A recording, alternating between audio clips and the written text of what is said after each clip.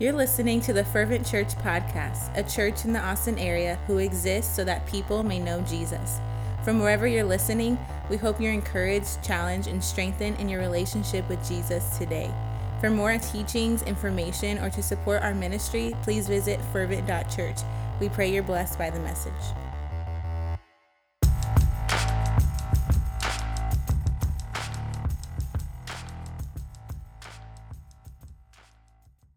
Y'all feeling that? Feeling it? No? All right.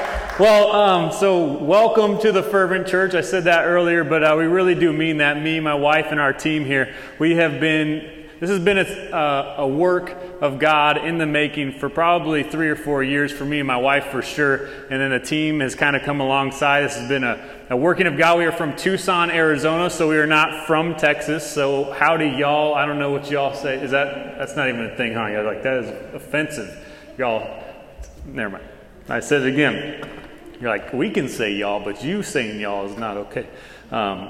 Anyways, good evening. This is our second week ever. Can we get a shout of praise to God? Anybody? No? All right, come on. Woo! Thank you, Jesus. So last week we officially launched this. We were in Genesis chapter 1. If you need a Bible, we have Bibles on our table back there for you guys. If you need a Bible to take home and you don't have one, take it with you. Keep it. It's our gift to you. The most important thing you'll ever have in your life, God's Word. I really do believe that. But we are a church plant from Calvary Chapel, Tucson, in Arizona. That's where I gave my life back to the Lord. That's where I started serving in ministry. That's where I came on staff. I was actually the janitor there at first for a long time, for many years, and I came on staff as a pastor, and I was ordained there. And I just, that's also where I met my lovely wife, Amber. Give her a little shout, a little love. Woo!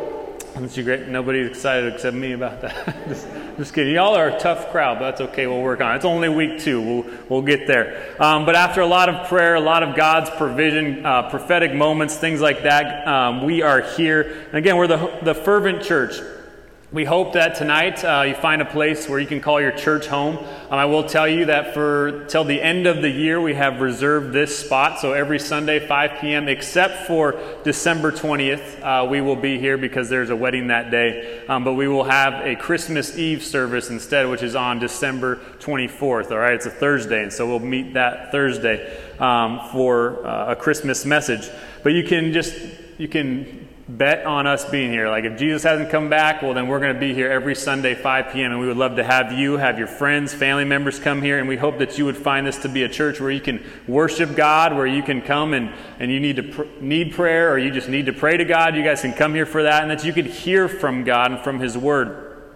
So we just hope that this is a place you can call church home. Simply put, really who we are. We exist so that people may know Jesus. Some of y'all got your shirts on. That's awesome. That's what we exist for, so that people may know Jesus. That's what we believe life is all about. Some of the verses that came up on the screen there, it's like our core verse is Romans 12:11, and so it's do not be slothful in zeal, so don't be lazy. Be fervent in spirit, which means to be passionately intense, and it says serve the Lord. And so we want to be passionately intense about the Lord, and we want to just be fervent in spirit so that people may know Jesus, because we believe that's what life is all about. And like I said last week, and for those of you who weren't here, you probably know that friend or that family member who has that crazy idea, right? You're like, that's ridiculous. But they're so excited about it, and they're just like so into it, like it intrigues you and it draws you in. Like, that's the dumbest thing I ever heard, but I want to hear more. I want to see how this thing plays out, because you're just so excited, you know? And so I believe there's something about that. When we have a fervent passion for something, it draws people in and they just get interested. And they're like, I don't know what it is about you. You Christians are a little crazy, but I kind of want to know more. I kind of want to just see what one of these gatherings is about. And so we want to be fervent in spirit. We want to serve the Lord. One of the verses you saw in there, to have fervent love for one another, because love covers a multitude of sins. Jesus said, I have fervently desired to have this Passover with you before I go and suffer. And so anyways, fervent, just to be passionate, just to be passionately intense. That's literally the dictionary's definition there. And so we hope to spread that to you guys, and we hope that you would become part of our fervent family, spread that to others, because knowing Jesus is really what it's all about. And maybe you say, well, why do I need to know Jesus? Well, we got into it last week, Genesis chapter 1. It's like God created us. In the beginning, God. all right? Everything starts with God. God had no beginning. God always was, always is, forever will be. But it's like in the beginning, God, and then in the beginning, God created. And what we're going to learn tonight is that God created us. He created us with a purpose, and He created us on purpose, all right? And so when we say, well, why do I need to know Jesus? Well, He's our creator. John chapter 1 says that in the beginning was the Word was with God, and the Word, help me if you know, was God. Right? So it means that, and then if you go to, I think, verse 14 of chapter 1, it says, then the Word became flesh and dwelt among us. So this is speaking of Jesus. Right? Some people might say, oh, well, that's not Jesus. Like, well, who else is the Bible talking about? So it's saying that Jesus was the Word, and everything was created through the Word. Right? So that means you and I, so if we're like, hey, why do I need to know Jesus? What does it matter, Nick? Why is this such a big deal? Why are you guys making a church with the "so that people may know Jesus" logo and slogan, if you will? And it's like, well, because He's your maker. And if He made you, He knows why He made you. I think of it this way, it's like a car. If any of you guys, I mean, my favorite brand of car, and you can judge me if you want, but it's Toyota. I love Toyotas. They just run forever. Right, I got an 86 Toyota pickup, and I got a 2002 Toyota Tundra, and they're amazing vehicles, amazing pieces of machinery. But when something goes wrong that I can't fix, I mean, I find myself kind of handy, and I've done some things on my truck. But when there's something I can't fix, where I go to is, and I feel most comfortable, is the Toyota dealership. You know what I'm talking about? Like, yeah, you can go to Uncle Jerry and you can go to so-and-so, but you're like, but they're going to do a job just like I would, and I don't know if I trust it. But if I go to the Toyota dealership, it's going to get fixed and it's going to be legit. See, and that's what God wants to do. It's like, why do we need to know Jesus? Because He is our creator. So if you feel broken tonight, or you feel hopeless, or you feel like you're missing something, you got to come to your creator and God, Jesus, and He's going to tell you your purpose. He's going to fulfill you, and He's going to start to show you the way. If you feel lost, man, Jesus wants to help you out. I will say this, that life with Jesus, and if you know this, if you've been walking with Jesus for any amount of time, you know it is not easy, and it is not free from trials. Matter of fact, probably will bring more trials. Jesus says that the world will hate you because it hated me. So Jesus is giving us a little heads up, like, hey, heads up, I'd love for you to follow me, be my disciple. And He says, count the cost. And He says, people are going to hate you because they hated me. 1 Peter 1:7 even says that let your tested faith, your faith that is more precious than gold, although it's tested by the fire, let it be found to result in praise and glory and honor at the revelation of Jesus Christ. And what it's saying there is your faith is going to be tested. He wants to refine us. He wants to purify a bride for Himself, is what Revelation speaks of. So He saves us, but He also wants to sanctify us, set us apart, clean us up. And so maybe you need some cleaning up in your life tonight. I got to say, I believe you've come to a good place. But cleaning yourself up doesn't come by trying harder. So many people are like, well, I'm just going to be a good person. Well, the problem with being a good person is there are no good people. You don't need to be a better person. You need to become a new person. You need to be born again of the Holy Spirit. That comes by repenting of your sins, believing in Jesus, and following Jesus. And that's, again, what we're all about here. And so I'm not even in my message yet, so if you're just wondering, this is just kind of like I just want to let you know what we're about, all right? We're a new church, and you don't know me, I don't know all of you, and so we're letting you know. And so I got to just say, my wife and I, our team, we came out from Tucson, Arizona. We're living a life of faith, and I got to say, it is exciting. It's hard, it's scary. We moved out on March 11th, which was the day they announced COVID-19 as a pandemic. Crazy time, scary time to come out and to leave a comfortable, good-paying job. We had a house out in Tucson and all that, and we moved our family here. It was crazy, but it's so exciting, and it's been encouraging and strengthening to our faith to see God come through, to see God's hand of provision, to see God make a way. It's been so exciting, and so I know every single one of our team members, they can tell you stories of their own life and personal journey just to get how they got here, and it's all a little bit different, but man, God is doing something. He's on the move, and I believe that God wants to do something similar in each and every one of our lives, lead you to a life of faith that is exciting. It's hard, it's challenging. I used to lead the young adult ministry at my old church in Tucson, and I told them, I used to ride motorcycles, like motocross. Anybody motocross? No? I don't know. Yeah? All right. I mean, so you know that it's exciting. right? You just hit the gas on that motorcycle and it's like, woo, baby, let's go. And so anyways, I told them that the life of faith is kind of like on a motorcycle and you're about to hit a jump, right? It's like you're hitting this jump 30, 40, maybe even sometimes 50 miles per hour, right? And this jump's bigger than you. You're on your motorcycle standing up and you're still like, I can't see the other side. And so as you're coming up to this thing, it's so scary. Like, oh my goodness, what am I doing? I'm so stupid and crazy. Why am I doing this? And then you hit that jump and then all of a sudden you're in the air and you're like, yes, this is amazing. This is why I did it. You're like, and I'm going to make it to the other side. And then you land on the other side and you're like, yes. You're getting a rush right now, right? If you've done that, you're like, yeah, I know what you're talking about. And so that's what faith is like. It's like God's like, man, just jump off the cliff. And you're like, this is stupid, Lord. I don't know how I'm going to do this. And then you do it. And then all of a sudden you're like, this is so exciting. It's just, it's amazing. So Jesus has good things for all of us. Doesn't mean that's going to be easy. Doesn't mean that's going to be comfortable. Just letting you know that. So here at the Fervent Church, we have some values. I want to let you know some of them. The values really, it's not like scriptural where we pulled out like the 10 values of the New Testament. Like, no, it doesn't. That's not in Scripture. But they are Scripture-based. Obviously, one of them, we want to be fervent in everything that we do so that people may know Jesus. We value excellence because we want to bring our all because Jesus gave his all, right? We value prayer. Prayer is important. Prayer works. Prayer is powerful, but it's not because we have anything to do with it necessarily. It's because it connects us to God, our Maker. We value prayer. We value acceptance, accepting of all people, all walks of life. We want people to feel welcome here because Jesus accepted all walks of life, and he wanted all to find life. We value transformation of all people as we learn of who God is, who he created us to be, and the life, and we learn of the life that he desires us to live.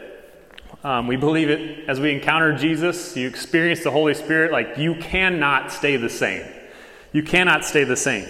We value kids, as many of you saw as you came in here. We got a pretty rockin' kids ministry already, and it's only week 2, and so it's pretty awesome there. But we value kids because really, kids are our future. Say that 10 times fast.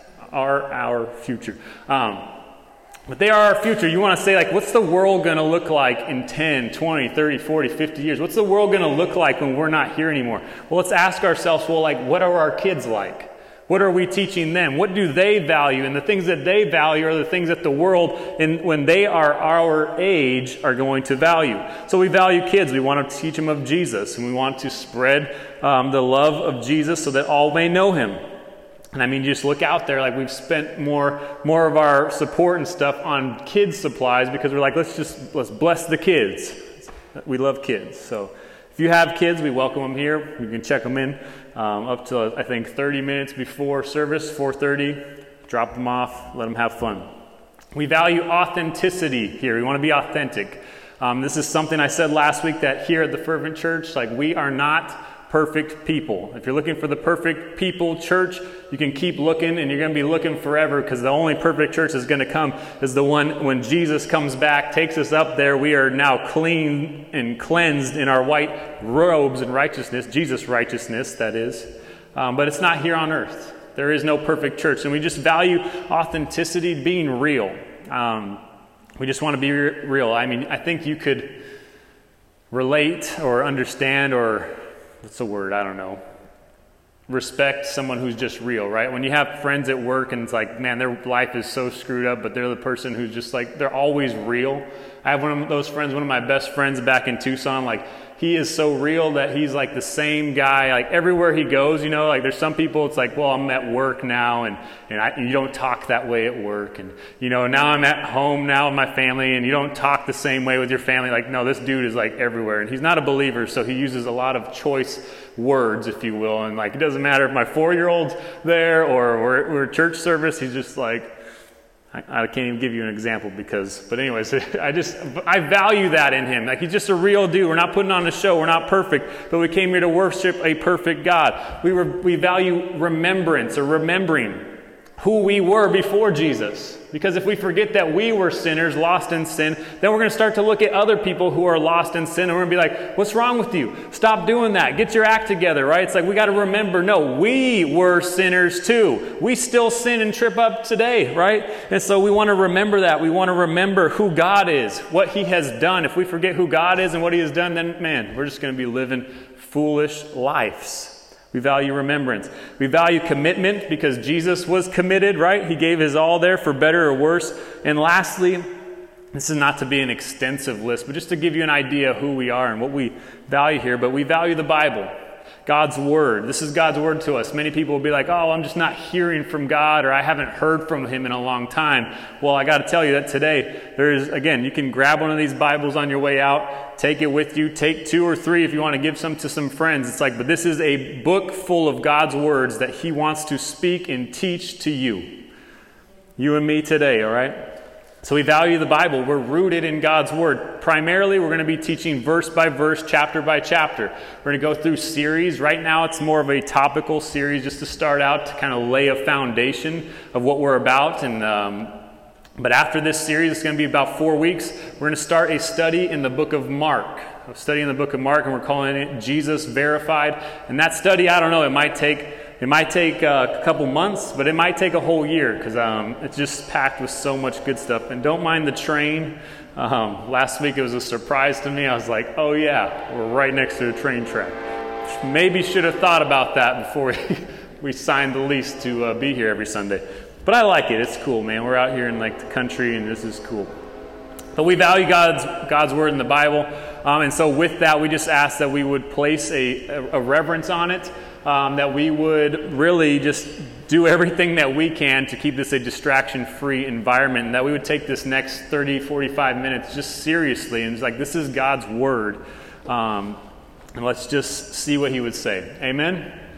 All right, so that's the intro to tonight. There you go.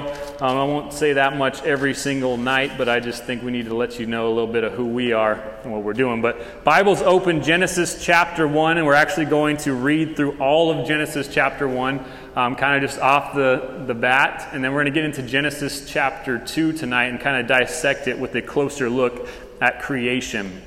So let's pray. Open your Bibles again, Genesis chapter 1, the very first chapter in your Bible, so you can't really miss it. But Father, again, we come here.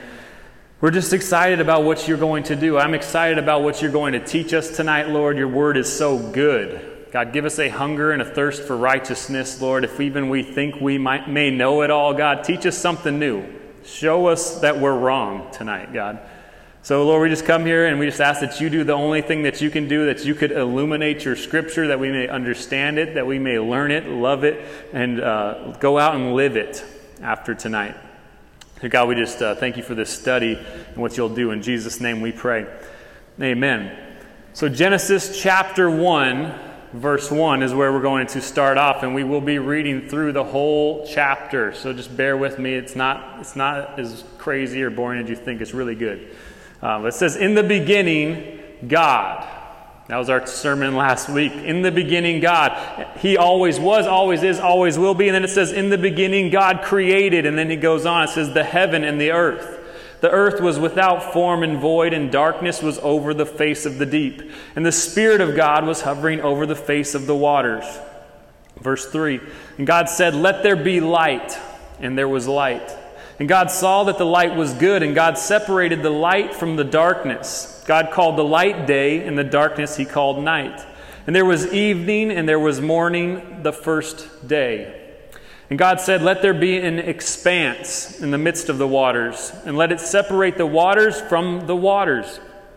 And God made the expanse and separated the waters that were under the expanse from the waters that were above the expanse, and it was so.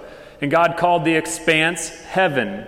And there was evening and there was morning the second day. Verse 9, and God said, let the waters under the heavens be gathered together into one place, and let dry land appear. And it was so. God called the dry land earth, and the waters that were gathered together he called seas. And God saw that it was good. And God said, let the earth sprout vegetation, plants yielding seed, and the fruit trees bearing fruit in which is their seed, each according to its kind on the earth. And it was so, and the earth brought forth vegetation, plants yielding seed according to their own kinds, and trees bearing fruit in which is their seed, each according to its kind. And God saw that it was good. And there was evening and there was morning the third day. Verse 14, and God said, let there be lights in the expanse of the heavens to separate the day from the night, and let them be for signs and for seasons and for days and years, and let them be lights in the expanse of the heavens to give light upon the earth. And it was so. And God made the two great lights, the greater light to rule the day, the sun, right? And the lesser light to rule the night, the moon, and it says, and the stars. And God set them in the expanse of the heavens to give light on earth, to rule over the day and over the nights, and to separate the light from the darkness. And God saw that it was good. And there was evening and there was morning the fourth day. And God said, let the waters swarm with swarms of living creatures, and let birds fly above the earth across the expanse of the heavens. So God created the great sea creatures and every living creature that moves, with which the waters swarm according to their kinds, and every winged bird according to its kind. And God saw that it was good. And God blessed them, saying, be fruitful and multiply, and fill the waters and the seas, and let birds multiply on the earth. And there was evening and there was morning the fifth day. And God said, let the earth bring forth living creatures according to their kinds, livestock and creeping things, and beasts of the earth according to their kinds. And it was so. And God made the beasts of the earth according to their kinds, and the livestock according to their kinds, and everything that creeps on the ground according to its kind. And God saw that it was good. Verse 26, then God said, let us make man in our image, after our likeness, and let them have dominion over the fish of the sea, and over the birds of the heavens, and over the livestock, and over all the earth, and over every creeping thing that creeps on the ground. So God created man in his own image. In the image of God he created them, male and female he created them. And God blessed them, and God said to them, be fruitful and multiply, and fill the earth and subdue it, and have dominion over the fish of the sea, and over the birds of the heavens, and over every living thing that moves on the earth. And God said, behold, I have given you every plant yielding seed that is on the face of the earth, and every tree with seed in its fruit. You shall have them for food. And to every beast of the earth, and to every bird of the heavens, and to everything that creeps on the earth, everything that has breath of life, I have given every green plant for food. And it was so, verse 31, and God saw everything that he had made, and behold, it was very good. And there was evening and there was morning the sixth day. It's a lot of scripture right there. There's a lot going down, man. There's so much stuff packed into that chapter that there's been people who have taught through the chapter 1 for probably about 4 or 5 months without getting out of those verses. And we just skimmed through it in about 5 minutes, right? So go back and read those on your own time. But what I want to point out is, again, going back to last week, the first verse of the Bible, in the beginning, God. God was. He was there. He always has been. He always will be there. He is eternal. But what I forgot maybe, and I didn't forget, but it came to me throughout this last week, is that in the first verse of the Bible, in the beginning, God, that word God is, help me if you know, anybody know what the first, God, what that word is in Hebrew? Elohim. And I want to just point this out real quick, and this is why I wanted to jump back to chapter 1. It's because it's something that we need to understand. Well, Elohim is it's a Hebrew word, all right, and it means God. It's more of somewhat it's like a simple descriptive word. Kind of like when you go to school, you have a teacher, right? And a lot of times, you have a question, and what do you say? You don't call them by their name necessarily. You're just like, teacher, teacher. Like that's true about them, but that's not everything. See, Elohim, it's talking about God, but also in the Bible, that same word for God is actually used as false gods as well. When it says, when they served other gods, like little g, it's the same word as Elohim. So it's very interesting. But here's something interesting about the first verse of the Bible. So it uses Elohim.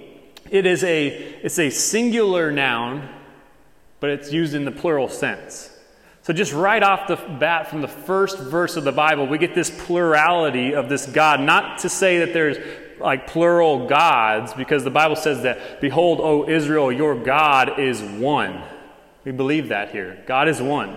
But we also believe in the Trinity, the Father, the Son, Jesus, and the Holy Spirit. And we believe that God is one, but he exists in three persons. We can't necessarily explain it in a way because he's so far above our understanding. But what I wanted to point out is, like, in the beginning, God. So what I'm saying, he was there in the beginning. He was one God existing in three ways. And what we're going to see, or we did see, what was it?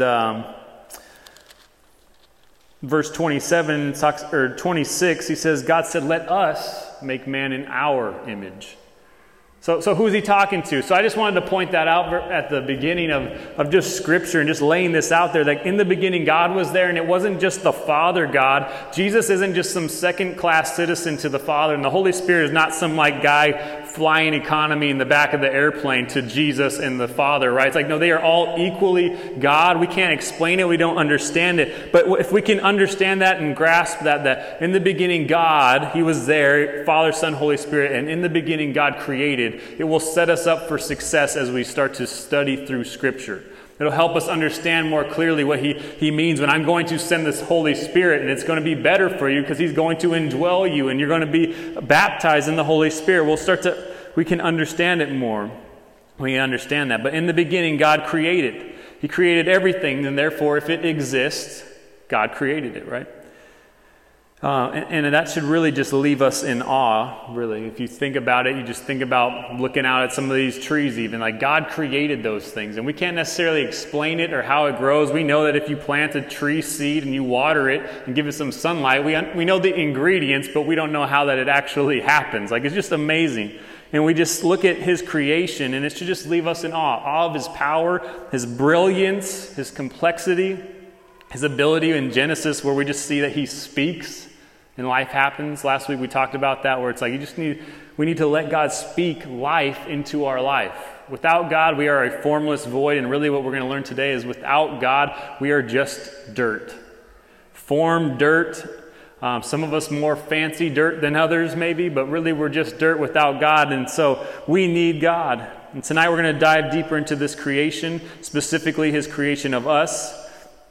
It's been brought up before that Genesis chapter 1 and Genesis chapter 2 are somewhat conflicting, and you'll see why that would happen tonight as we study through chapter 2. But really, I don't believe there's a contradiction, and my pastor actually explained it this way, is that chapter 1 goes through the 6 days of creation, and then obviously on the seventh day, God rested. But the 6 days of creation, and whether or not that's 24 hours literally, or if that's 24,000 years, it really doesn't make any difference. God created it, so who really cares how long it took? I do believe in the literal 24-hour day, because we see God say there was evening and there was morning, the sixth day. So that's kind of where I lean, but I don't believe it matters too much. But really tonight, as we look at chapter 2, it's taking the 6 days of creation and then like a website, and you'd have it all laid out, and it's like clicking on day 6 on the creation of man, and you're zooming in. And we'll see some of this tonight. So tonight's message, if you take notes, in the beginning, us. In the beginning, us. At the end of chapter 1, we see that God saw everything that he had made, and he said it was very good. I think it's obvious by now that the point I'm driving is that God created you. But do you know that? That God created you? Do you know that as God created you, he saw the potential you would have? He knows what he built you for.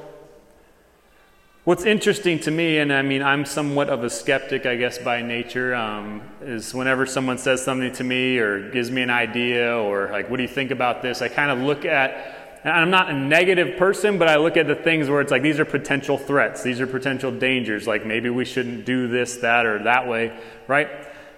But I love what God says. He sees his creation, and he doesn't look at Adam and Eve and say, oh man, they might sin. They might ruin everything. He doesn't say that. He looks at his creation and he says, it was very good. And I love that. And I think that tonight, if we could just take this word here and just Understand that God looks at us, our life, our potential, and he sees that it is very good because he knows who he made. Obviously, we have a sin nature. We will get more into that next week as we talk about in the beginning, sin entered the world. But tonight we just want to talk about that God's created things and he's created good things. He's pleased with his creation. If you join me in reading Genesis chapter 2, verse 1, we'll get into this. And it says, "Thus the heavens and the earth were finished, and all the host of them. And on the seventh day God finished his work that he had done, and he rested on the seventh day from all of his work that he had done. So God blessed the seventh day and made it holy, because on it God rested from all his work that he had done in creation." A first point here tonight as we start to talk about in the beginning us and God creating us and what did he create us for, what do we need? Well, obviously the first thing we need God. Because without God, we wouldn't exist, right? And we already hit that point and nailed that in there. But it's like the second thing we need and what we see is God making an example for us, and it is rest. Do you know that you need rest? Some of you, maybe you like rest a little too much, right? You're like, man, I love to rest all day, and not do too much. But it's like, we need rest. And there are people, and I mean, I'm prone to do this at times in life where it's like, that's how people say is burn the candle at both ends, right? Like you just go. There's not enough time in the day. There's not enough time in the week. There's just so much to do. And you just feel like, man, I know I need to rest and I need to take a day off. But if I take a day off, then how's this work going to get done? Right? Anybody feel that way sometimes? Well, God, though, in the beginning, he sets us an example of rest. What we know about God is he is eternal. He is all-powerful. Like he doesn't need rest. But what I love about God is that he never calls us to do anything that he doesn't first do or make an example for us himself. So I think that's what God was doing. He made 6 days of creation, and on the seventh day, he rested to show us that we need rest. So we see this idea of rest implemented early into Scripture. Not because God needed it, but because he knows that we need it. Are you feeling burnt out or restless or tired today? I know I was yesterday. Yesterday was a day. I'm talking about you have one of those days where you're like, whew, Lord, thank you, that's over and gone and behind me. And then I slept about 9 hours last night. I got some rest. It was good. It was very good, in the words of Genesis chapter 1, verse 31. Anyways, but if you need rest, Jesus says in Matthew, Matthew chapter 11, "Come to me, all who labor and are heavy laden." Like, if you're working hard and you're just tired and you need some rest, he says, "Come to me and I will give you rest."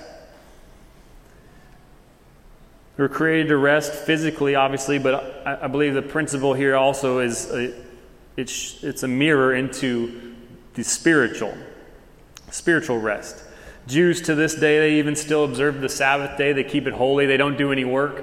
One of my friends back in high school, we rode BMX bikes too and stuff, and so we'd go out like all the time. We had some spare time. We went out to some jumps or to somewhere just to ride. But on Saturday, and this dude was like the best of all of us, you know what I mean? Like he could do backflips on a dirt jump and land and keep going. Like that's how good he was. It was like, what? Only Matt Hoffman can do that? You guys don't even know who that is probably. But that's just how amazed I was, right? But on Saturday, this dude was so hardcore. He was Jewish, and he would not ride his bike because he's like, no, that's work. It was funny, though, because he would come out to the jumps and he would actually build them with a shovel. I'm like, I don't know, man. What's harder, riding a bike or shoveling dirt? I don't know. But anyway, so he though, they took this idea of rest so important that, like, we're not going to do anything on Saturdays, right? But as Christians today, followers of Jesus, we need to understand that Jesus is our rest. Hebrews chapter 4 says that he is our rest. He is our Sabbath. Like, we don't need to try and just do all these things in works where it's like, well, don't ride your bike and don't do that and don't do this. It's like, no, just rest in Jesus.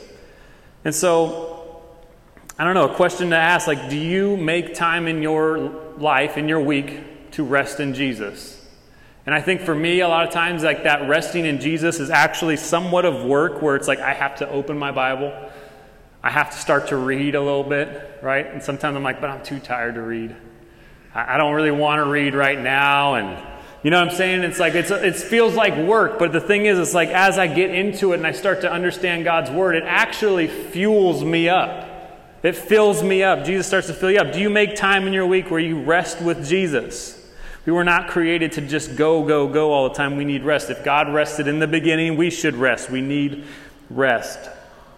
Genesis chapter 2, verse 4 says, "These are the generations of the heavens and the earth when they were created, in the day that the Lord God made the heavens and the earth. When no bush of the field was yet in the land, and no small plant of the field had yet sprung up, for the Lord God had not caused it to rain on the land, and there was no man to work the ground.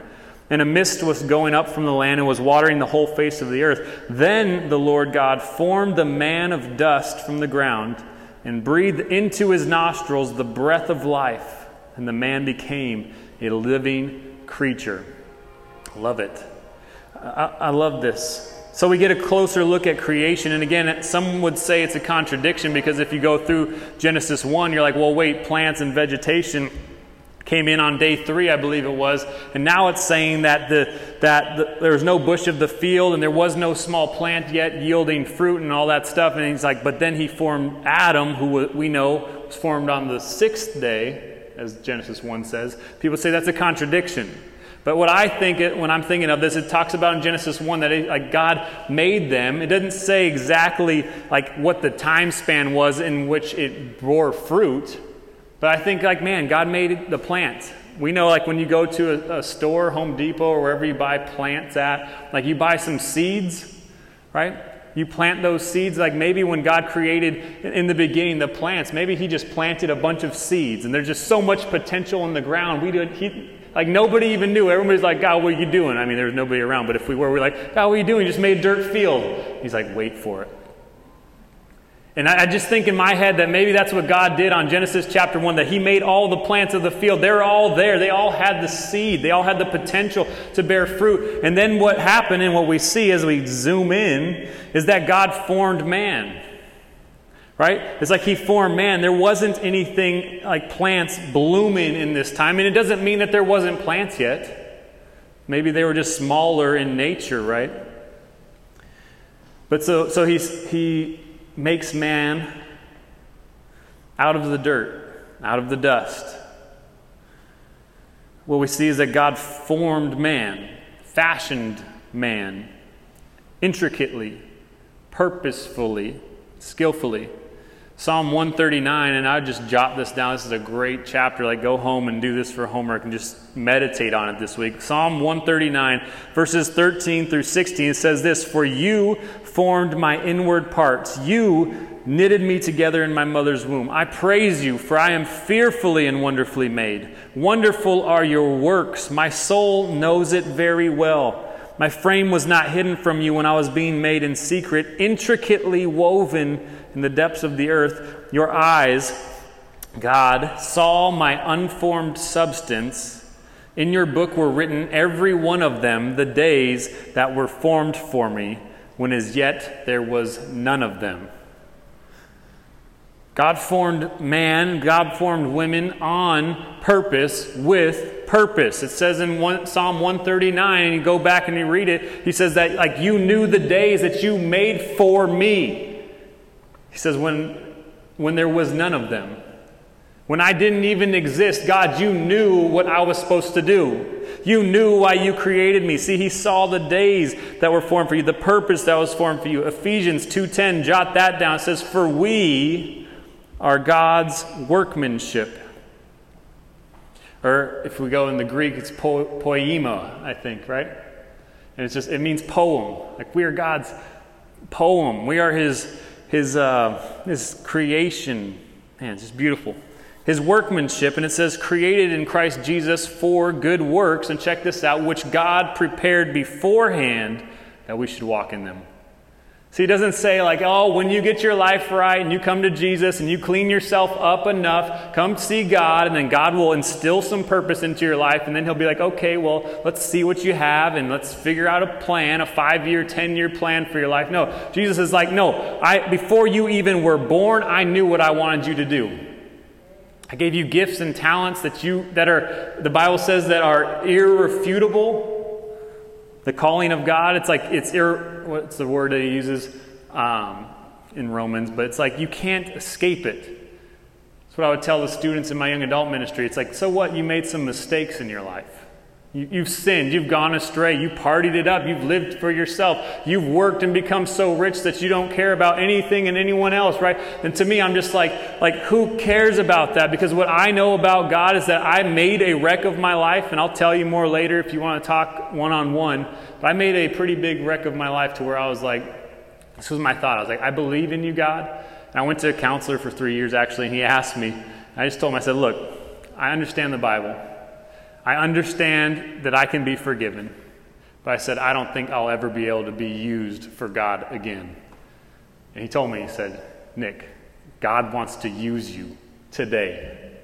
And as I start to study through Scripture, I realize it's like my calling, the things that God has placed on my life, I can't get away from it. I mean, yeah, I can rebel all I want, and I can go do whatever I want, but if I want to get back on God's plan, God's like, hey, it's the same plan that I had before you were even born, when you were born, when you messed up and went astray, when you came back to me. It's the same plan. We're picking up where we left off, is what God's saying. So he created us with purpose.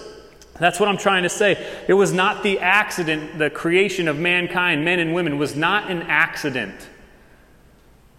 It wasn't just some random chance. And man, it was just a fluke kind of day where the weather was right and it was a little moist and humid like Austin, Texas. And all of a sudden some atoms and protons came together and boom, man, life happened. No.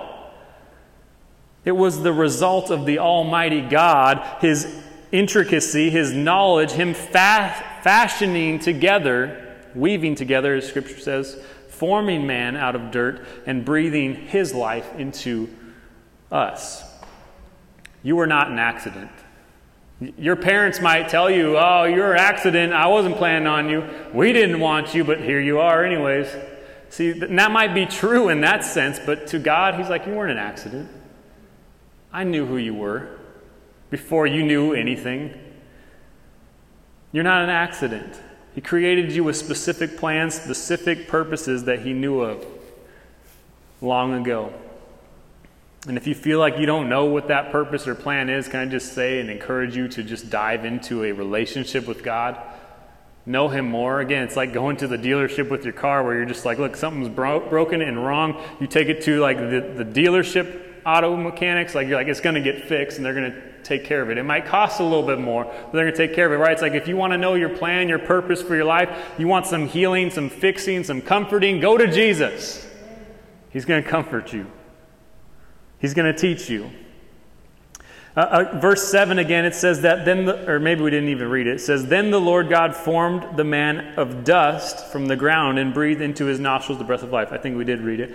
And the man became a living creature, but simply put, God breathed into dirt. Psalm 103:14 says, for He knows our frame and He remembers that we are dust. He knows what we can handle and what we can't handle. He made us.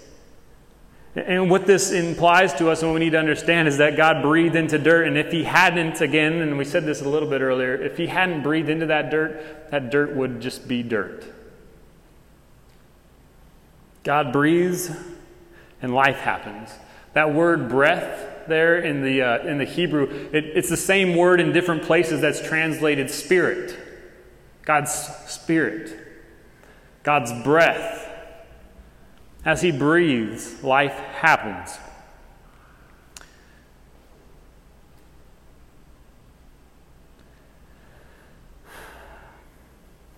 Let's go on verse 8. And the Lord God planted a garden in Eden in the east, and there He put the man whom He had formed. And out of the ground the Lord God made to spring up every tree that is pleasant to the sight and good for food. The tree of life was in the midst of the garden, and the tree of the knowledge of good and evil. And so what we see here is, again, if we take chapter 2 for what it's saying, is that before there was a garden, He made Adam. Like before everything was all lush and super fruitful and you can pick off of any tree, it's like He made Adam is what it's basically saying here. And so He's saying, and then He put Adam into the garden after He made Adam and after He made the garden. And so as we're talking about us tonight, you and me, who we are in light of God, we should understand that God created us with needs. And obviously the first one we've hit, and we will always hit, is that we need God. For without him we will not exist. We wouldn't be here. He holds us together. Colossians 1:16 says that for all things were made by him and for him. And then in him all things hold together. Yet so oftentimes in our life, right, God becomes our last resort. I'm not going to go to church. A bunch of hypocrites. Right? I'm not going to read the Bible and stuff. That's for religious people. But then when some traumatic type of experience happens in your life, maybe you lose someone or just something happens, rattles your cage, right? And it's like, then all of a sudden it's your last resort. It's like, all right, I'll go to church and maybe I'll try this God thing out. Well, that should be our first resort in anything, is that, okay, well, what does God say? What does God want to tell me? In my years of teaching and pastoring young adults, I've seen many come in and they come in broken. Because something happened, and usually it was their girlfriend broke up with them or their boyfriend broke up with them. Nick, what do? I don't know. I think I want to give my life back to the Lord. And I'm like, yes, you should do that. But you understand that if you give your life back to the Lord, that does not mean that old Bobby, Ricky boy is going to come back into your life. You see? But they just come to God for what they can get. But that's not what it should do. It's like we should just come to God for who he is. Again, we need God. And he created us with needs. So he created us with needs, first need being a need for him. Our second need, a need for rest. We saw that today in the first verses of chapter 2, that God rested, so we should rest. But then the third need that he created us with, and you and I, we know it well, we love it, is that we need to eat. Right? We need to eat. He created us with a need for food. We got to eat to survive. And so what we see in this closer look at creation, and this is what I love, it's just such a beautiful picture, and this is why you got to study just Scripture. It's so amazing. Like God created Adam, and there was no garden yet. You see the picture there? It's like something's wrong here, Lord. My stomach's doing some weird things I never felt before. God, what is that? It's like, oh, you need to eat. Well, what does eat mean? What does food mean? And God's like, well, I haven't made it yet. Like that's kind of what's going on. It's a picture you get, but what I love about it is it puts a dependency upon God, where it's like, God, if you don't come through for me, I'm going to die. If you don't provide for me, I'm not going to be able to eat. And so it just paints this picture of God as our provider, just from the very get-go. Again, like if God hadn't made us and breathed into dirt, we wouldn't be here. If God didn't provide food for us, we wouldn't be surviving and living on. God is our creator. He gives us what we need. But what happens in life today is like the world will try and tell you, like, you don't need God. Like Jesus, the prayer he says, Matthew chapter 6, he says, pray this way, our Father in heaven, hallowed be your name, your kingdom come, your will be done on earth as it is in heaven. Give us this day our daily bread. Right? When was the last time we prayed that? You prayed that. God, give me my daily bread today. See, the world has conditioned us. Like, we don't need to pray that because we got a refrigerator full of food. We got a pantry full of enough rice and peanut butter and stuff from COVID-19 prep. And we don't need to pray to God for food. We got plenty. That's what the world will try to tell you and try to condition you, that you don't need God. But man, we got to understand all good things, everything has come down from God. And again, he created us to need him. He is our provider. And what I want to encourage you, and what we have experienced in these last 6 months since we've been here, is that God, where he guides, he provides. It doesn't mean that you're going to be rich or comfortable, let me tell you that much, right? But he's going to give you what you need. Philippians 4:19 says, and this is Paul, he says, my God will supply every need of yours according to his riches and glory in Jesus Christ. Jesus says in Matthew 6, he goes off on this thing and he says, like, why are you worrying? Why are you anxious? You can't do anything about your life anyways, right? And Jesus is like, don't you just look at the birds. They're not freaking out. They're not tripping and like, oh man, what are we going to do? And what are we going to do for food? And it's like your heavenly Father takes care of them. He's like, and you are of much more value. Won't he take care of you? And he says, seek first the kingdom of God. Again, that's our first basic need, our necessity, is we need God. He says, seek God first. He says, in all these things, food, clothing, shelter, God will take care of that. Again, it might not be what you want, but he gives you what you need. He knows our needs. He created us with them, and so he wants to be the one to provide for us. And we should see him as that when God provides. Work is God's provision. I think so many times we get it mixed up and we're like, man, I work so hard. It's like, well, good for you, but do you understand that God gave you that job? God gave you that ability to work, 40, 50, 60 hours a week, even though you might not like it, but He's the one providing for you. Don't lose sight of those things in life, guys. Verse 8 and 9, we're going to start to fly through the rest of this, so just bear with me. But he says, "And the Lord God planted a garden in Eden in the east, and there He put the man whom He had formed, and out of the ground the Lord made to spring up every tree that is pleasant to sight, pleasant to the sight, and good for food. The tree of life was in the midst of the garden, and the tree of knowledge of good and evil were in the garden." So there's two specific trees He points out here. We'll get more into that next week. But here's the thing that I want us to understand is that the tree in itself was not evil. It was the knowledge of good and evil, and that you would know more than you knew before. But I think so many people will try and say, well, if God was good, and He's almighty, and He's pure and just, and all these things, why would He create a tree that would bring forth evil? Well, He didn't create evil. He created a tree, and He said, don't touch it. See, any healthy relationship or friendship in your life needs boundaries, right? And so God created a tree, and we'll see He creates boundaries. He's like, well, if we really want true freedom, there has to be choices. Otherwise, it's not freedom. If He's just like, here you go, you have to live your life this way, and, true freedom requires a choice.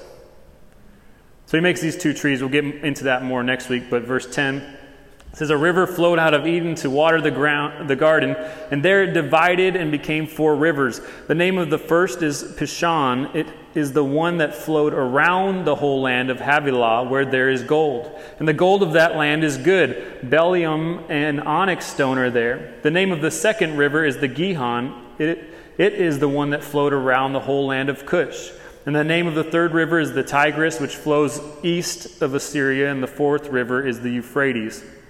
And we're not going to get deep into this tonight, but these rivers really today, it's like we can't find those because after the flood, it probably dispersed everything. So it's not where it was. Obviously, we know that there's a Euphrates today, but that doesn't mean that it was the Euphrates River of Genesis chapter 2. But it could be. But anyways, what I love about this is like God just created such a lush environment where it's like there's rivers, there's gold, and there's all kinds of just stuff where God's like, just enjoy. Just don't eat of the one tree. That's basically, He just set them up with in paradise. Verse 15 says, "And the Lord God took the man and put him in the Garden of Eden," and check this out, "to work it." To work it and keep it. It says to work it and keep it. God made the man in the garden, brought the garden. He provided for him. Now God's like, now you need to work the garden. He put him there to work it. And you need to understand that work was not a post-sin or post-fall like addition or punishment to mankind. Work was intended, and we were created with purpose to work from the very beginning. God put them in the garden to work it and to keep it. We're created to work. Work, as tiring as it may be and lame as it may seem at times, it's actually it's a huge benefit to us. I think you guys could probably agree with me, like there's your day off or maybe a couple days off, and one of those days you just are like, I'm not doing anything today.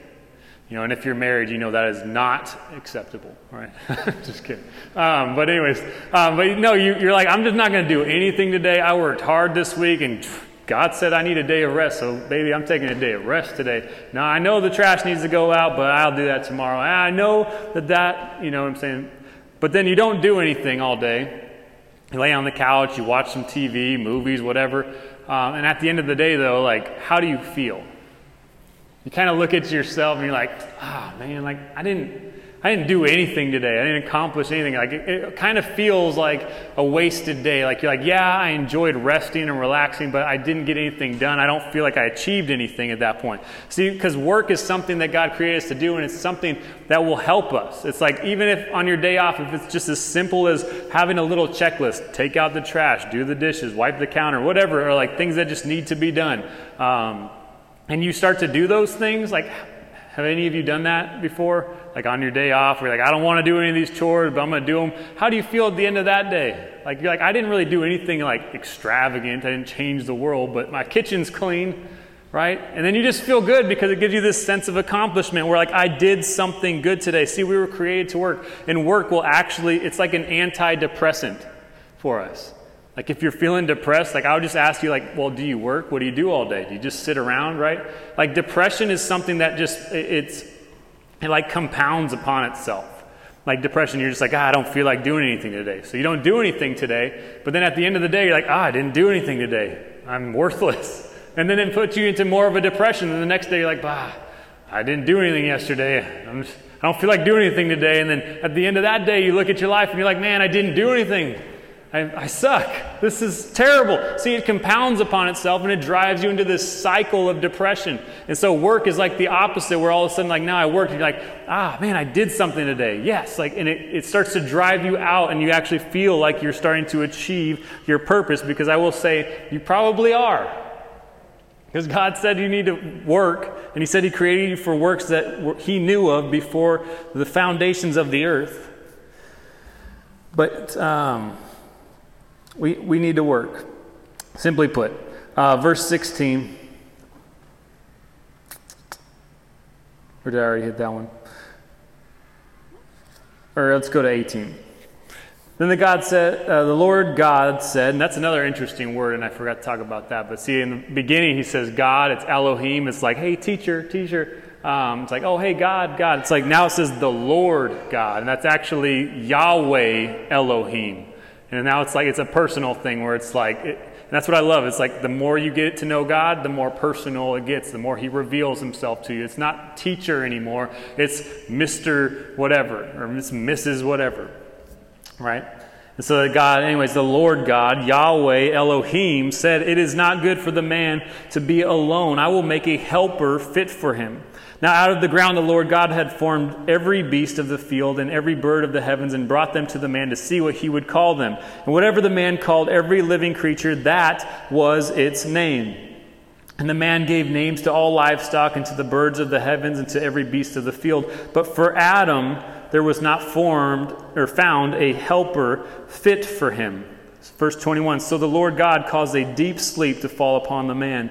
And while he slept, He took one of his ribs and closed up its place with flesh.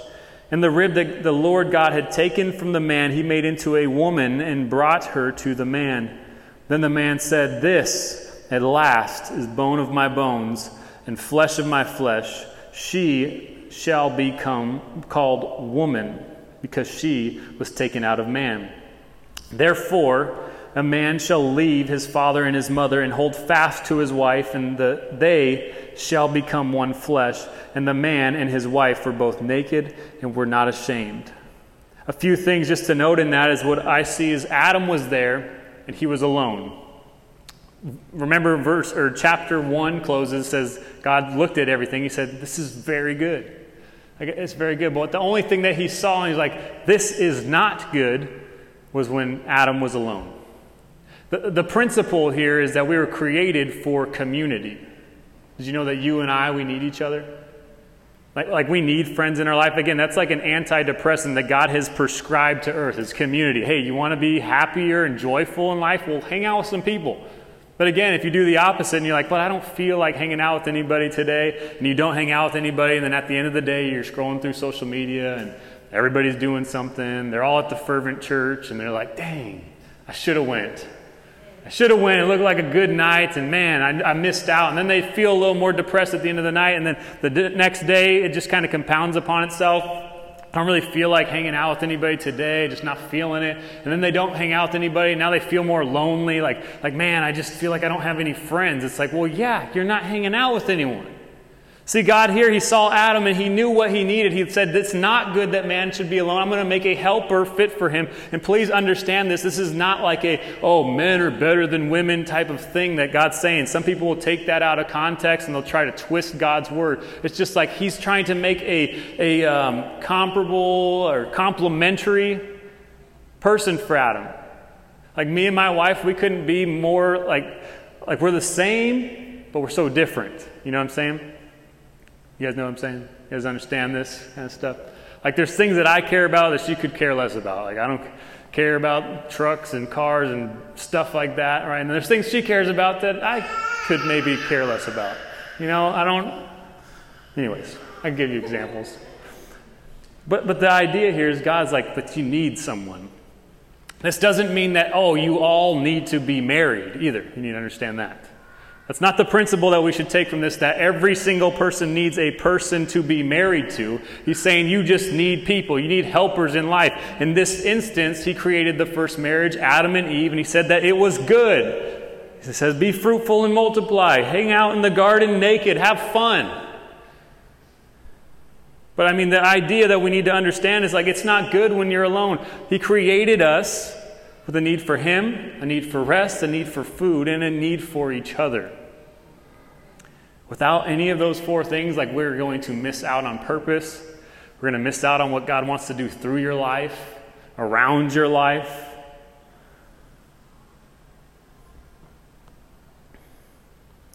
And so who are you surrounding yourself with? That's a question we'll close with. Good company?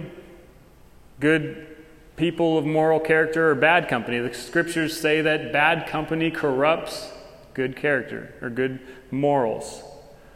And I like to think that that's an absolute. Like, you hang out with bad people that are getting drunk and high every day, and they're beating their spouse or whatever. It's like sooner or later you're going to be defiled in some way or another. You might not do everything that they do to the extreme, but you hang out with them all the time. Like, well, and now I'm going to get a little bit drunk. Just a little bit drunk. I'm just not drunk. You know? Like, who are you hanging out with? Proverbs says this, and this is what I love too. The wounds, this is a hard verse, but it's so good. The wounds of a friend can be trusted, but the enemy multiplies kisses. What he's saying is, like, a good friend, a real one, someone to keep in your life, like, hey, this is my A1 since day one. Like, they're the ones who are like, dude, that outfit sucks. Like, you look like a fool right now. You're like, you know what? That's why I love you, because you tell me when I look stupid. That's what my wife does all the time. Like, babe, you're going to go out in that? Well, maybe not. Now, I don't know. I was going to. I didn't think it looked too bad. But, like, they can be trusted. But your real friends, too. They're going to tell you, like, when you're doing something foolish, you're like, why are you doing that? Why are you doing that? I remember a long time back having a conversation with my friends where I was just deeply concerned for their salvation. I'm like, if God comes back today, if he comes back tomorrow, or if you die because you're doing stupid stuff and you have to go there, it's like, will you go to heaven? And I just remember asking them that, you know? Because I think that's what a real friend would do. It's like, well, what are you doing? Like, you are living a life of sin. I want to tell you that that's not okay. Like, we got to love each other through these things. But that's what a good friendship would do. A good relationship will do. They will tell you the truth there. They will edify one another. The church is meant to do that. Like, do you know that? Like, one of my friends, he's actually starting a church in, like, southeast Austin, Family Life Austin. If you live out there, go check him out. But his slogan, like ours is so that people may know Jesus. His is, the church needs what you have. And I love it because it's so true. It's like, we need what you have.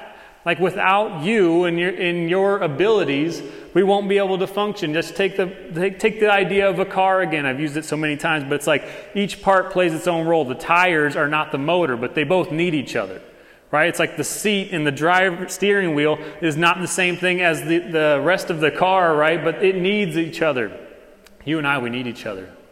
The fervent church needs you in here. Not because we're like, oh, well, we need to fill seats. It's like, no, like, we just want you to find a place where you can find community, friendship, people who care about you, and that you could grow in your walk with Jesus, and that you would know his desires for your life, his plans and purposes for your life, and that you would start to see your life flourish in a way that you wouldn't see anywhere else.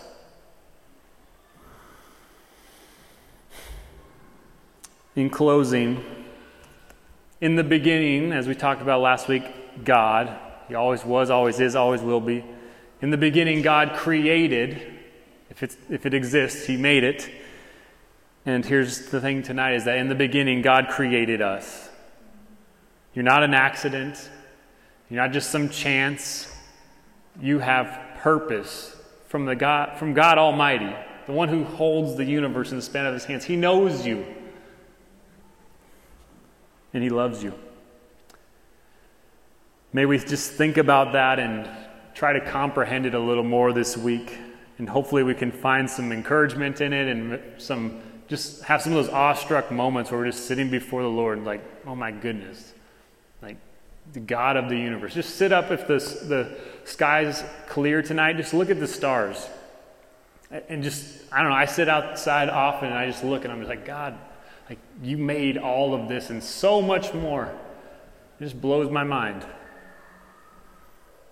And he made me. And he knows me. And he loves me. And I want you to know that he knows you, he made you, he loves you. And he wants to do a work in your life and through your life that will not be accomplished anywhere else.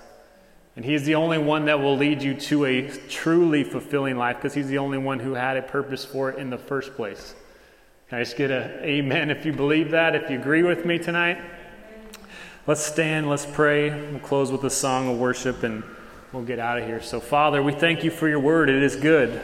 It is true, Lord. It is food for our souls. You say that man shall not live on bread alone, but every word that comes from the mouth of God. And, Lord, we got a lot of it tonight. And I pray that we could digest it over the next couple hours, the next couple days, and even the next few weeks, months, and years, and that it would start to transform our thoughts of ourselves, that we're not worthless, God, that we are actually priceless, and the price that you paid was your Son on a cross, God, and help us to understand that we have value. And it's not because of ourselves, but it's because of you. You formed us and created us intricately, purposefully. God, and so we give you glory for anything good that's ever come from our life, because it was you. And God, I pray that if any of us have gone astray and maybe we're struggling with depression, maybe we're struggling with we're feeling unmotivated and we don't want to hang out with anybody and we don't want to fellowship, God, I pray that you would just rebuke that in us, and God, help us to come clean of it and give us a healthy desire for fellowship with one another. God, just instill purpose in our hearts and in our lives. And help us just to understand that concept that you created us for a purpose more this week than we ever have in our life. And we pray this and ask these things in Jesus' name. Amen.